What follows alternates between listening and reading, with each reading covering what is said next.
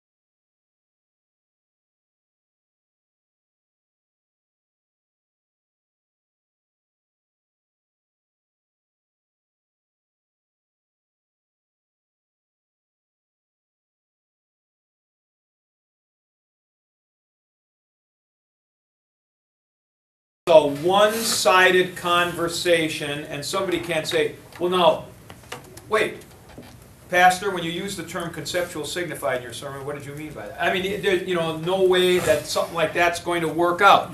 So, most people don't realize this. What I thought was good about this particular comment was, it's not like this. In a sermon, you have to be simpler, and you can be more complicated or profound in a Bible class. Well, that may be true, but not for the reason that, well, one goes quick and the other one, it's not that. It's that there's no interactive dialogue in the sermon. It's all, so to speak, one way. Now, it's not entirely one way. You're going to see people, if you're speaking and the people are going like that, something's going on. So you get a little feedback, but not clarification kind of stuff. Now, this is similar. Your first point is similar to what Chris said. Page 213, what does this mean? States one can never appeal to the intentionality of the author as a hermeneutical key to the interpretation of a given text. However, is this the case if the author is still living and can be asked about his intention, like me, for example, about this book? Or even then, does the text stand on its own apart from how the author might interpret his own text days, months, or years after he writes this? Now, that's a very interesting point. A very major interpreter of literature, Paul Ricoeur, kind of makes this point you're making, Chris. that an author's, what would you call it? An author's production does, let me get the, what was your thing here? Does the text stand on its own apart from how the author might interpret his own text? And he would say, yes, it does. That it's its own sort of separate production in that sense. Now I don't know about that. I'm thinking that this genre thing plays in a lot bigger than most people think. So if you're doing poetry or you're doing an historical novel, I think that's much more so than if I write an essay on the nature of the implied reader. See, I don't know that that's going to be different than what I intended. So essentially, I would say, Chris, there are two things. Number one, it seems to me that genre is a question. If something is a novel, especially if, and so narrative, especially if it is related to history, then there could be influences or something in your story, connections that you didn't see. That's what I said under intentionality. Thus, to use my example, when it says that after John had been handed over in Mark chapter 1, Jesus went away to Galilee, maybe Mark wasn't even thinking about what that meant when he wrote it. He was just putting it down. Then secondly was the thing we talked about at the very end of the class last night, structuralism. With the notion that humanity is essentially hardwired to deal in some way with key contradictory issues like death and life, male, female, so forth. And thus, stories, especially of a kind of mythic kind, tend to deal with these issues. And I think I briefly mentioned this last time. Thus, in The Matrix, when I was watching that with Dave Lewis, my feeling was that the male-female thing is actually handled in there and is a factor with the ending of it. He never saw it, and he said nobody's ever sort of reviewed it like that. But see, I would say maybe the filmmaker is under influences as a human being apart from what he might be conscious of. That's the idea of structuralism. So given these two, this would be right. However, I will say this. I don't think that the notion that a text kind of has a life apart from the author is all that realistic on level one. All right? So if you're dealing about the meaning on level one, what did Veltz mean when he put the little chart out in 11 of the implied reader and so on? Well, I'm going to be able to tell you that, and that's what I meant. It's not going to be something other than I meant if you're actually discussing what was his argument. Okay, good. Yeah. Does an author have the right, if he's still living, to change his intention on a work as he progresses? Say society changes, does he have the right to say, well, now that this has happened, I would have still produced the same work, but I would have interpreted it differently? See, I think you're on level 2. I think that might work on level 2. If I had done a novel to illustrate how people are, let's say, I might say, well, look at that novel. Now it also makes this point that I wasn't conscious of or something. See, I think that kind of only works in a genre that's a narrative genre. Because I was thinking of books of a political nature like 1984. Oh, right. Well, see, but again, you're talking about a narrative. To me, this is one of the great lacking features in all this discussion about intentionality and, what is the author thinking and all that kind of stuff, is genre and which level are you interpreting on. And everybody who wants to see the work apart from the author will go to narrative and interpret on level 2, and the ones who don't like that will go to something like a set of instructions and something that's focused on level 1. Okay. All right, next paper. Joe. This is interesting. This is probably a question of a theologian of glory. Yeah, you're right.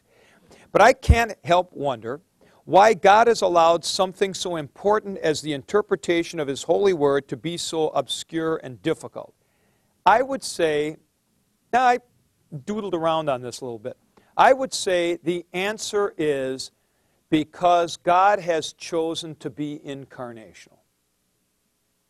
So essentially, why didn't He just kind of, wham, come down and solve this whole problem just like that? And it is, you're right, you mentioned it is sort of a theodicy issue.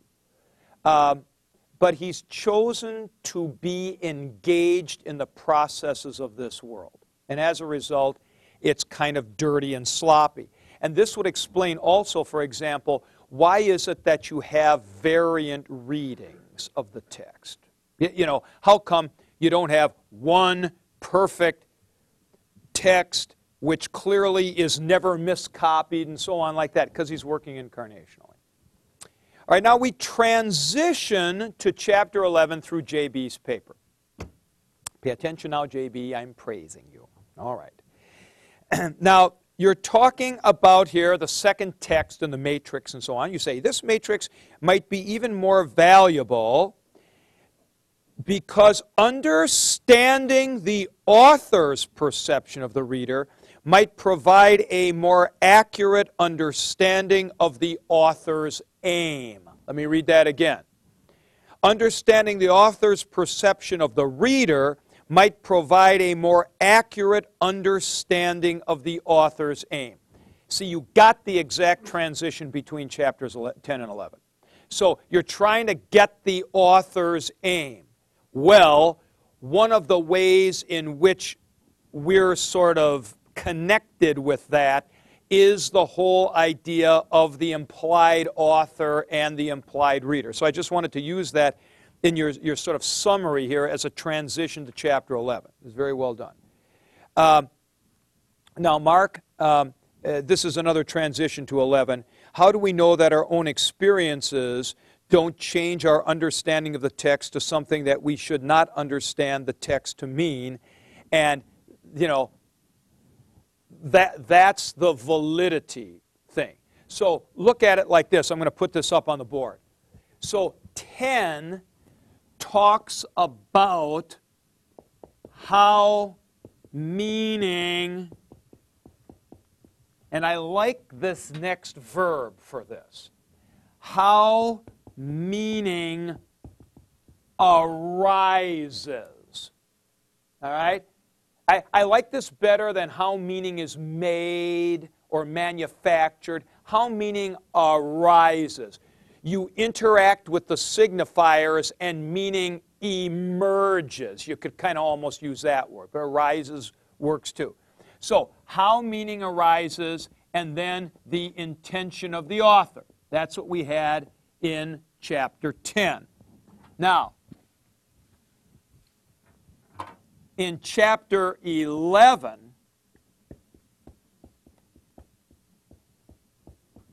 holy smoke, is there any control on this process? If we're all involved in a transaction between ourselves as second text and the signifiers of the text as first text, is there any control on any of that stuff? That is the, Oz, I can only say, quoting the people in the Bronx, that is the bête noire stalking through all interpretive deliberations. So let's move then in chapter 11 to the first half. Remember, the first part of 11 deals with implied author, implied reader, and all that kind of stuff. And then the second half on the role of the Holy Spirit. Now, what I would like to focus on here for the rest of the period is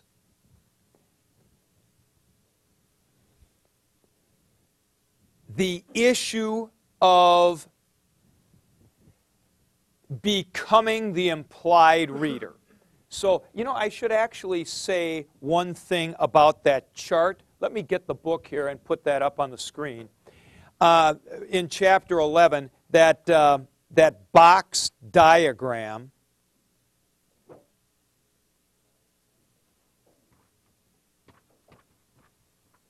okay, page 218, that box diagram. Now, this is, as I say in the footnote, my own variation of a standard diagram, normally attributed to Seymour Chapman, but the other people who do this do something different with number 3, that cloud in the center.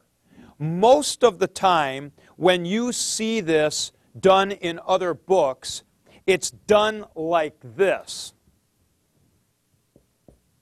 They'll have this part, and then they'll put another solid rectangle in there. I think that's a problem because 3 is the story that arises from the signifiers. And that story is going to look different every time you look at it. So, for example, you read the Gospel of Mark first, then you get to the end of the Gospel of Mark with that kind of odd ending. Then you go back and look at it again, you start seeing some stuff. So that's why I put that as kind of an amorphous cloud, because, it's only semi-amorphous, but I think you're better off making it something like this that doesn't have these harsh boundaries to it, and we can dispute things like, why did Jesus go into Galilee? Maybe it's not all that clear. Yeah. So let's say, as a pastor, you're reading it, you look at it, you do a sermon on the first interpretation, then you go back and you interpret it a different way. Would you say that if you gave a sermon on the way you interpreted it the first time, would it be considered heresy? No, I don't think so.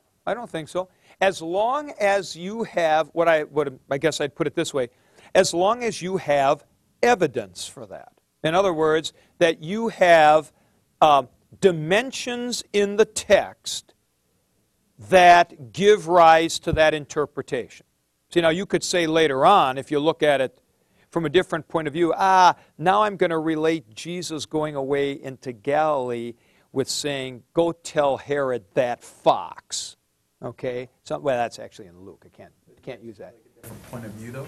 No, now you're matrixing a little bit different. See, you could draw the lines a little bit different. I think this is possible. Take something like we keep doing this one, the wedding at Cana, and Jesus making the water into wine. Well, see, you could have that one that the Creator stands amidst His creation. Then you kind of do more work on John, and you say, the creation motif, it's there in 1, but I'm kind of thinking the Messianic age might be a little bit more important, so I'm not going to go in that direction. See, but I don't know that that's really wrong. You're doing level 2 interpretation. You're trying to draw arrows. Well, that's what we're talking about here. See, how do you control this? Oz. Wouldn't it not be wrong, though, because you're applying both? Like, can't both be applied in those situations? Like, you can kind of say, well, I initially thought it was this, and that still kind of fits, but I think this is even more prevalent. Well, that might be a better way to put it. Let's come back to this after we go through some of the major points that I want to make here. So the first thing is that this is a sort of an amorphous cloud, and I think that's important. Now, what the whole discussion of implied reader establishes is the fact not only can there be no objective interpretation of text. That was chapter 10, because interpretation involves a transaction. not only can there be no objective interpretation, there really shouldn't be. Because the author is aiming for a certain kind of reader, and the idea is to conform oneself to the implied reader to read. Now let me just say here, because you've all read this stuff, and I don't have to go over it. This is part of what was popular in the 80s, started in the 70s, called reader response criticism, dealing with how readers respond to text. Then people started to get more radical in saying, well, you know what, the author may have an implied reader in mind, but maybe he's trying to manipulate the reader. So you might have to read what they call against the grain.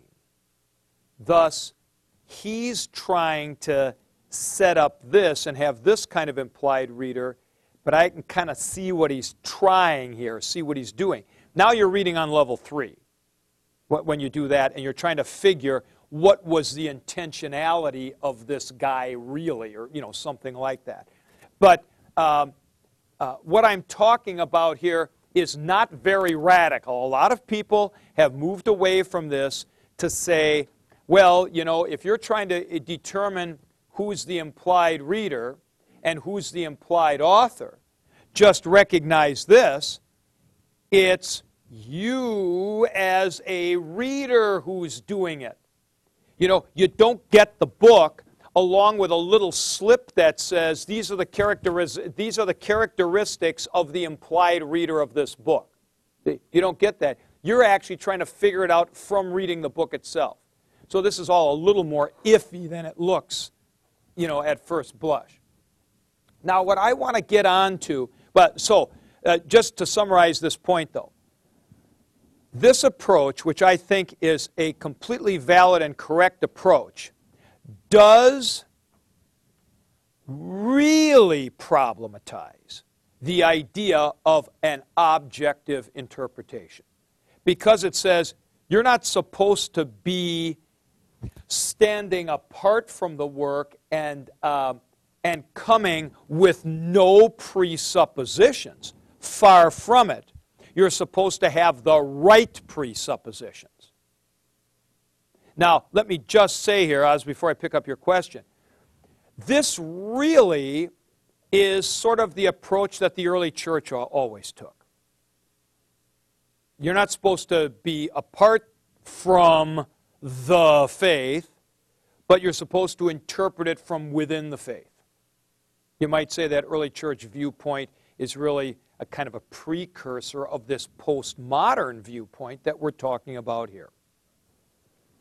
So, the notion of objective interpretation as such takes two shots that are fatal.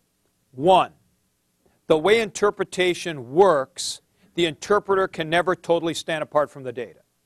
Two, it's not the way interpretation actually is conceived of as proceeding. In other words, an author writes, like for example, for this book, I write this book thinking you will have some acquaintance with Greek and Hebrew. I also write the book thinking that your acquaintance with Greek and Hebrew might not be absolutely top drawer, so I translate all the passages. See? So you can tell, just by looking at that, kind of reading on level 3, you can see what my expectations were for the implied reader. Okay, Oz, you had a question. Okay, good. Now, let's spend our time talking about this conundrum that a lot of you wondered about, namely the business of the creeds and the interpretation of the Scriptures.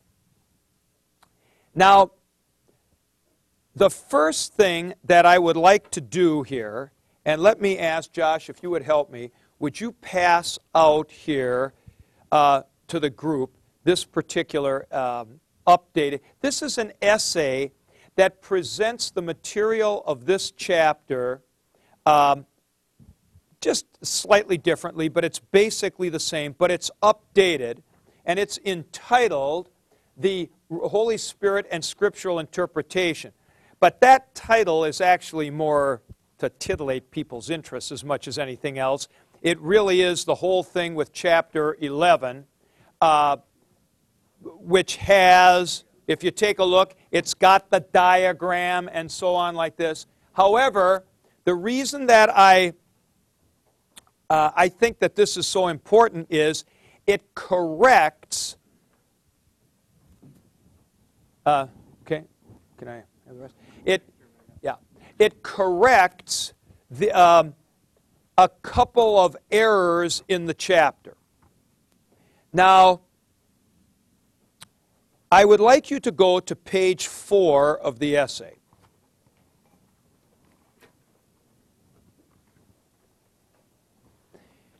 And you will notice on page 4, at the first complete paragraph, starting much more traditionally expressed, what I've done here compared to the book, and by this I mean compared to the book, we're talking about pages 221 and following. Let me just put the book out here on page 221. I've got, much more traditionally expressed, bottom of the page, to be in that Christian community is to adhere to and confess its creeds. All right? Now, I would like you to see the expansion that I've done in the paper. Look at page 5. Page 5. Much more traditionally expressed, to be in that Christian community is to adhere to confess, and to interpret within the context of the creeds and the regula fidei. Now, that is a concept that occurs in the footnotes a little bit, but is not in the basic text of chapter 11. And the regula fidei translates as rule of faith, rule or principle of faith. The regula fidei is explained in footnote 13. So just go down the page there. The regula fidei, or rule of faith, also called the rule of truth, did have a general content, though it appeared in different localities, expressed slightly differently, addressing slightly different concerns. Hence one can speak of the plural, reguli fidei. So let me just go on and say, the regula fidei, or in plural, reguli fidei, could be conceived of as kind of proto-creeds. Okay? They're kind of proto-creeds in localities. And they all have basically the same content, but it's tweaked a little bit depending on what they're addressing. Now, I give you an example, and this is not in the book. I give you an example in footnote 13. And let me just put this up on the screen. It's a little small, but let me put this up. And this is from the example here from Irenaeus against heresies. Right here, Irenaeus against heresies. And here's his regula. The church, though dispersed throughout the world, even to the ends of the earth, has received from the apostles and their disciples this faith. She believes in one God, the Father Almighty, maker of heaven and earth, and the sea, and all the things that are in them. See how similar that is to the Apostles' Creed? And in one, Christ Jesus, the Son of God, who became incarnate for our salvation, and in the Holy Spirit, who proclaimed through the prophets the dispensations of God and the advents, and the birth from a virgin and the passion, and the resurrection from the dead, and the ascension into heaven in the flesh of the beloved Christ Jesus our Lord, and his future manifestation from heaven in the glory of the Father, to gather all things in one, and to raise up anew all flesh of the whole human race, in order that to Christ Jesus our Lord and God and Savior and King, according to the will of the invisible Father, every knee should bow of things in heaven and things in earth and things under the earth, and that every tongue should confess to him, and that he should execute just judgment towards all. Now, you'll notice it's the same as the Apostles' Creed with some sort of expansions like of the sea and all the things that are in, and a little bit expanded on the second coming, you'll judge everybody. So the reguli were these sort of proto-creeds that did the basics and were in the various communities around the Mediterranean and around the world, around the ancient world. Now, these are a little more ancient than the Apostles and then what we would call the Nicene Creed. Hence, I bring this into the discussion in the paper itself. And so, if you'll just stay with this, and now I'm up in the text again, such creeds and regula are not something foreign to the books of the New Testament. On the contrary, they are, and from the first were seen as, of a piece with these very books, namely, drawn from the same apostolic source. Therefore, to live within the creeds and regula gives one an orientation to the books of the New Testament, an orientation which is congenial to them and which enables one to interpret them in accordance with their intention. So in other words, this basically goes on pretty much the same way, but I want you to have this for two reasons. One, it introduces the concept of the regula fidei, and two, it actually gives you one, so you can see it. Now comes this important part of the discussion, and is the main thing I want to focus on for the balance of the period. The relationship between the regula fidei and creeds and the Scriptures is exceedingly important and hermeneutically significant. The reguli were seen as apostolic, as I say, drawn from the same apostolic source. Now, I'm going to read to you a little bit from this important work from the history of the Lutheran Church, Chemnitz's examination of the Council of Trent. And in his first volume here, part one rather, by the way, this is Concordia Publishing House, 1971.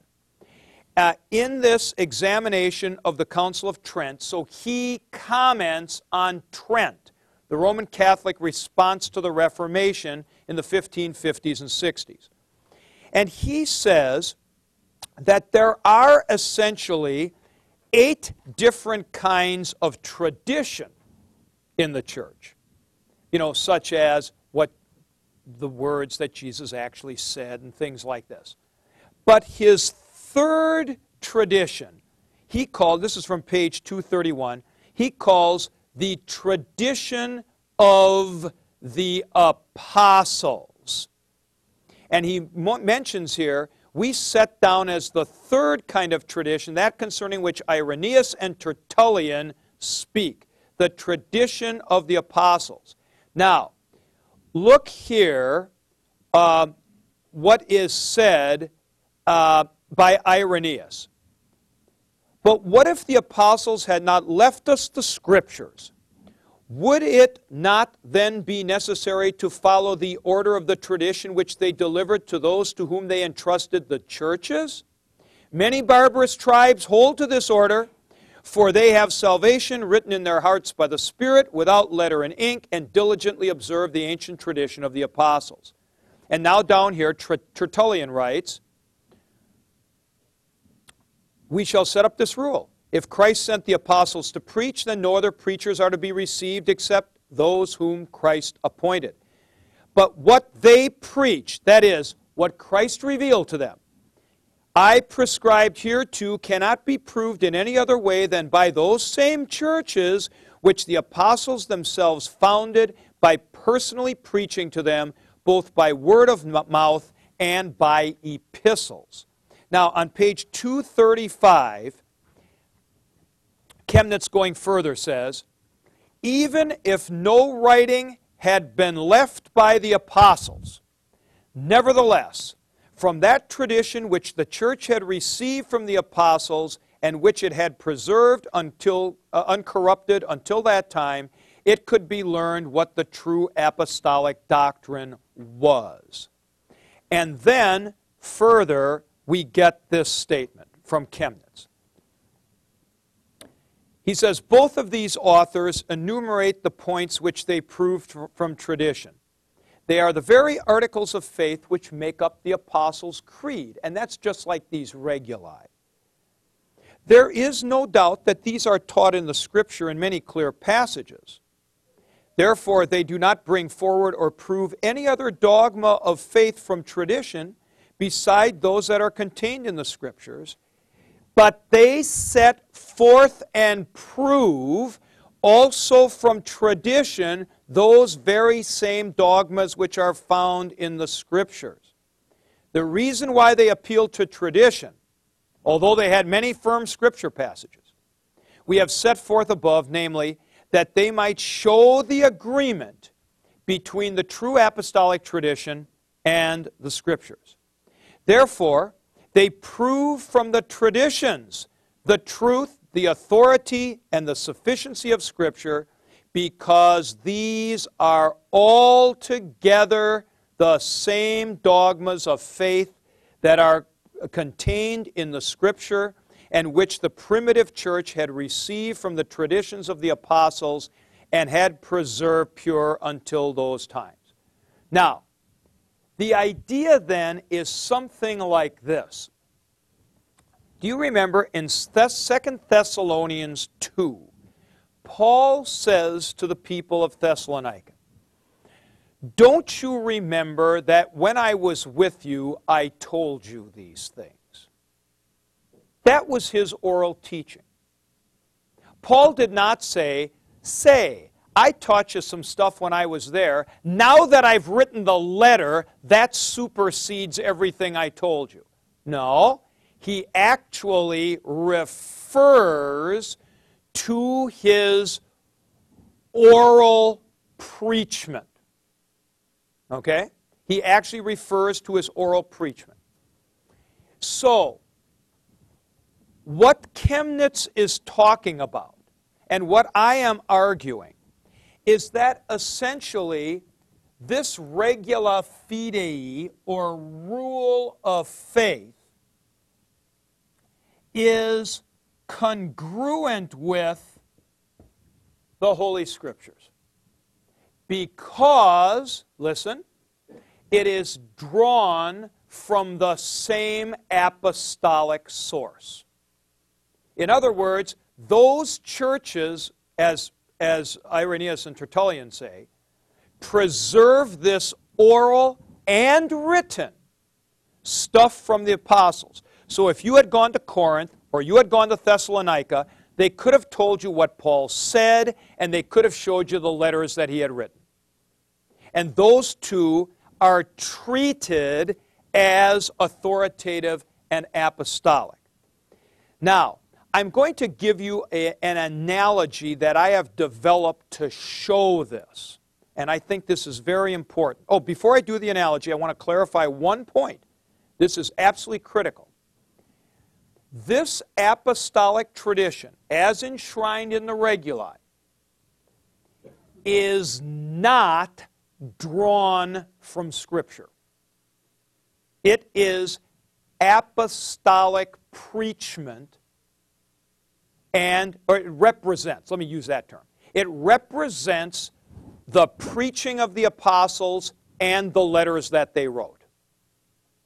So it is an expression of apostolic teaching. Now, here is the analogy. Let us say, Joe, what's your wife's name? Nicole. How long have you been married? 3 years. You come to the 5th anniversary, you want to do something really nice, great evening, okay? So you go to Neiman Marcus, big-time department store in Frontenac Plaza, and you get her a wonderful Bill Blass designer gown, okay? This is going to be for the 5th anniversary. And you go out to Tony's biggest time restaurant in St. Louis, and you have a great meal. However, being a male and therefore a klutz, when you're at dinner, you spill some red wine. I hope it was a Burgundy, all right, on this dress.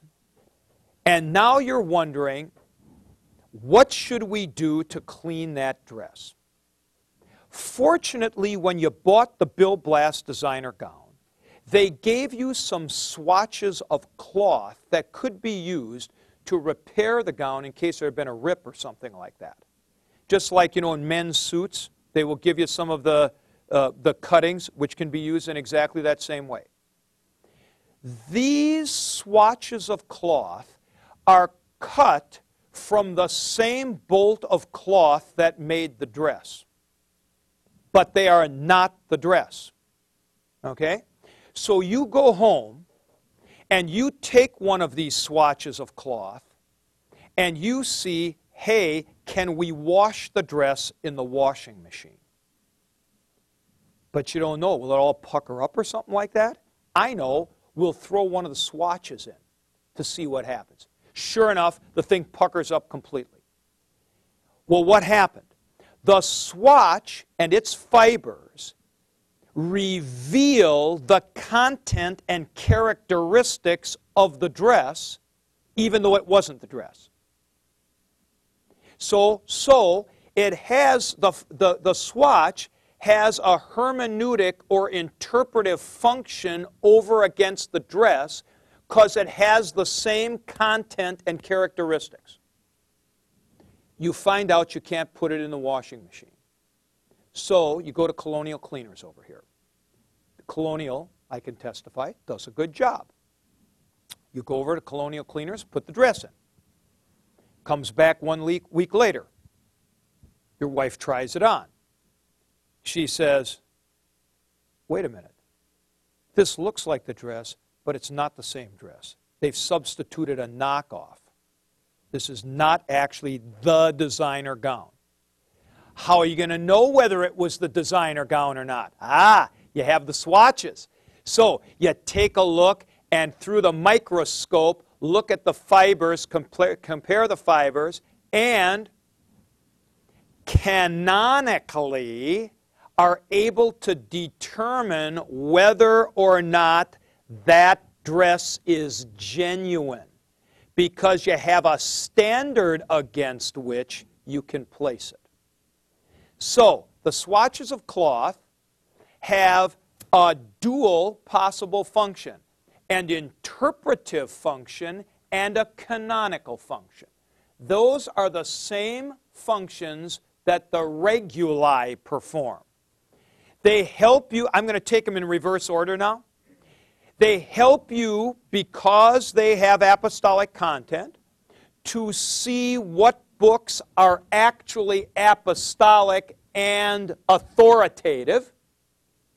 And once you have those books, they help you in the interpretation of those books because they have the same content. Now, let me illustrate this to you. Take a look at that regula fidei that from Irenaeus that's on your paper. Did you notice down about 5 lines in that indented paragraph, there is the statement, the birth from a virgin? Well, how interesting is that? There are people who try to do exegesis on the Gospel of Matthew who will say, well, you could understand the level 1 signifiers in such a way that she maybe really wasn't a virgin and so on. And you know what? Regula fidei says no. Because as a matter of fact, this is the apostolic confession. Now, notice, if you read the Gospel of Matthew, you can easily get that off of a reasonable reading of the text, right? And that's what I mean. It's in this paper, and it's also in the book. That's what I mean by the fact, go to page 6 of the paper, and this has changed a little bit as well. It must be noted, however, that the New Testament scriptures do retain their authority on their own, and that interpretations dependent upon the creeds and reguli should always be able to appeal to matrices of signifiers and meanings which appear within these scriptures and which support assertions in the creeds and reguli. So in other words, it's not like the reguli go around saying stuff like, Jesus left Nazareth at 28 years of age, or something like that. This is basic doctrinal content that is congruent with the content in the Scriptures, and it is easy to find level 1 readings that testify to that. I'll tell you another one that's really great by looking at, go back to that regula again. This is a really terrific one as well. I think that example of the virgin birth is very good. But here's another good one, where it says, the resurrection from the dead and the ascension into heaven in the flesh. Okay? In the flesh. It wasn't a spiritual resurrection. Now, this is not stretching the Bible's interpretation, is it? But it sure is a great flywheel for that interpretation. This is what the apostles always and everywhere taught. So all the mumbo-jumbo you might want to do, that he was raised, but maybe, like Paul says in 1 Corinthians 15, that it was a different kind of body or something like that. And my own doctoral supervisor thought that Jesus' body was still rotting in Palestine. It was a spiritual resurrection. Well, if you're going to be an historical Christian, you can't believe that. Because this is apostolic teaching. It puts a flywheel on that kind of interpretation. Again, you're not stretching one darn thing in your interpretation of the Bible. It's not suggesting anything that's not written there. But it's helping you to keep your focus in your interpretation. Now, something like the regula also provides a canonical function because you can test with the regula whether or not, let's say, some Gnostic gospel or something like that has orthodox apostolic teaching. Compare what it says to what the reguli say. They will be a testimony. I mean, it's sort of like, I guess you might say, if you were Lutherans, this would be sort of a parallel. It's like the small catechism for the church at large or something like that. It's the basic teaching. What is important here is that the reguli are not drawn from the Bible. They are equally apostolic, just like the swatches of cloth. Nicole, hopefully, will not wear the swatches to the restaurant. That would cause a scandal. She has to wear the dress. All right? So they're not the same thing, and they weren't cut off of the dress. See? They're not drawn from it. But they are from the same bolt of cloth. Now, in my view, this analogy helps to explain where the Roman Catholic Church has gone wrong. They're big on tradition, okay? To extend the analogy, the Roman Catholic Church is like people who are running the woolen mill which made this nice wool dress. And it was handed down, more and more people in the family. Then, let's say 13 generations later, you go, you take a look, it's in the same family, the woolen mill. And it turns out that they're making wool rayon blends now. Still in the same family, still some of the wool, I mean, they're not producing plastic or something like that. But there's been other stuff that's sort of put in now. So You still have some connection, still wool.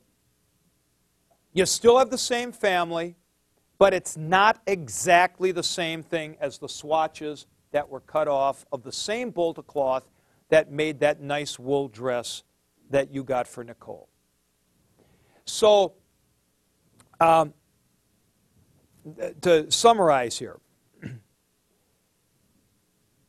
there is a flywheel on interpretation with what Chemnitz calls the third kind of tradition, this apostolic tradition. Not a lot of it in these reguli which are around. For the ease of explaining this to lay people, you could kind of say the Apostles' Creed. They all sort of look like the Apostles' Creed. But they're expanded in some sections. And by the way, let me just say, a couple of you have questions about this, and we'll get to those later, but I'm going to anticipate this a little bit. What I'm saying explains how it works, but it's not a solution to everything. It doesn't solve problems of, can women be in the pastoral office? What about dealing with the lodge? Stuff like that. It doesn't solve all of your issues. But I will tell you this, it helps to solve really big issues, like, was Jesus bodily resurrected, Is God really the creator of all things? Will there be a second coming at which he comes to judge the living and the dead? Some of the biggies for the faith are actually under discussion in the reguli. Now, I'm going to pick this up here next time, and I'm going to pick this up with a discussion of the relative merits of written and oral, and how this relates to Scripture, interprets Scripture, and so on. And then we'll take your papers, and then we'll go on to the role of the Holy Spirit in interpretation. Thanks.